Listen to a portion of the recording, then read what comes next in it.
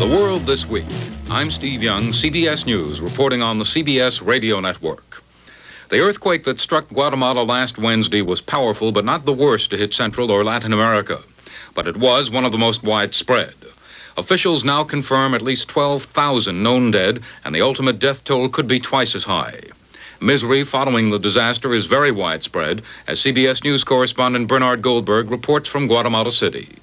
At least 100,000 Guatemalans, maybe as many as 200,000, are without homes, victims of Wednesday's pre-dawn earthquake that devastated much of this Central American nation. Hardest hit are the outlying villages in the Guatemalan mountains. Some, like San Pedro, were leveled. Nothing is left standing. Now there is only rubble where adobe houses used to be. On Friday, a major aftershock, resulting in more damage to structures weakened in the initial quake. But in many villages already ruined, the new tremors could do little more than shift the rubble. Many of the homeless live in tents made of blankets and sheets. They live in parks, plazas, and on street corners. And the government is establishing refugee camps. Besides finding new housing for the quake's victims, the major problems are the scarcity of food and water in some sections. But despite the adversity, there is no panic.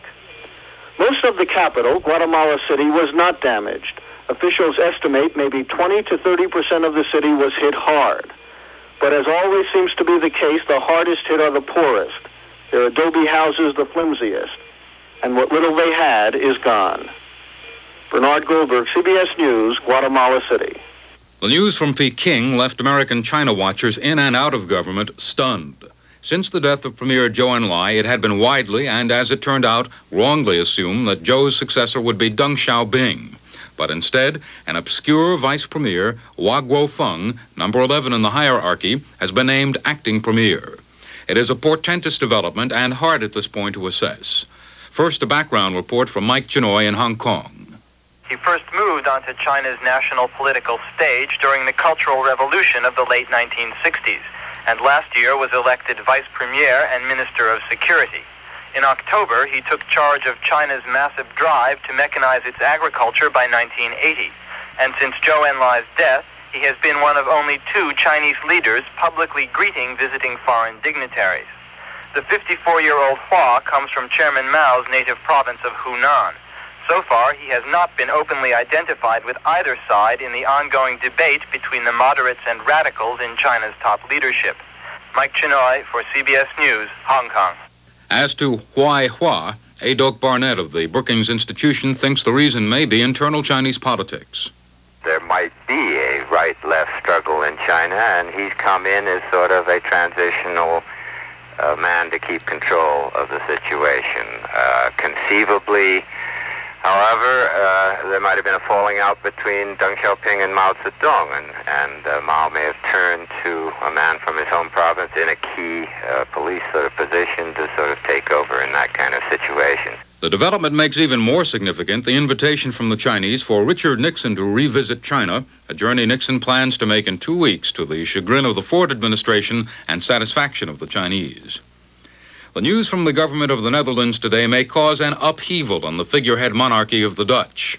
The socialist premier went on TV tonight to say that high-ranking Dutch official, said by the vice chairman of Lockheed Aircraft Corporation to have received a payment of more than $1 million, is none other than Prince Bernhard, husband of Queen Juliana and Inspector General of the Armed Forces.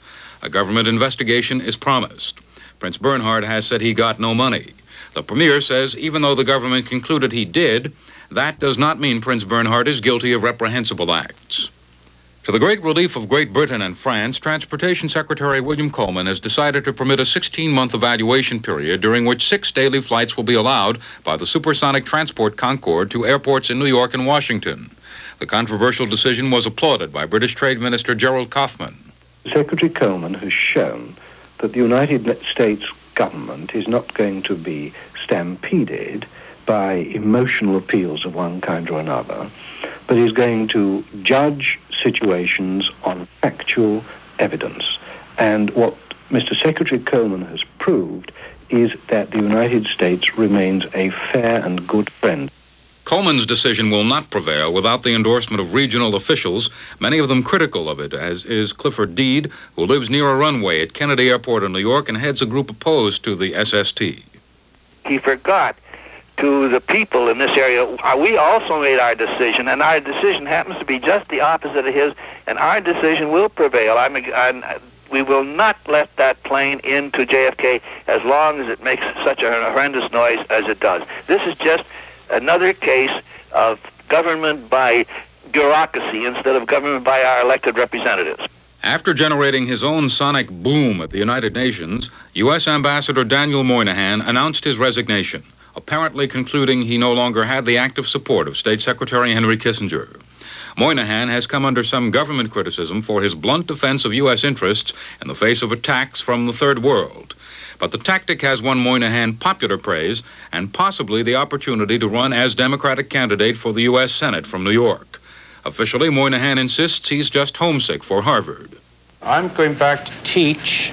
If things like this come up later, I guess I'd have to think about it.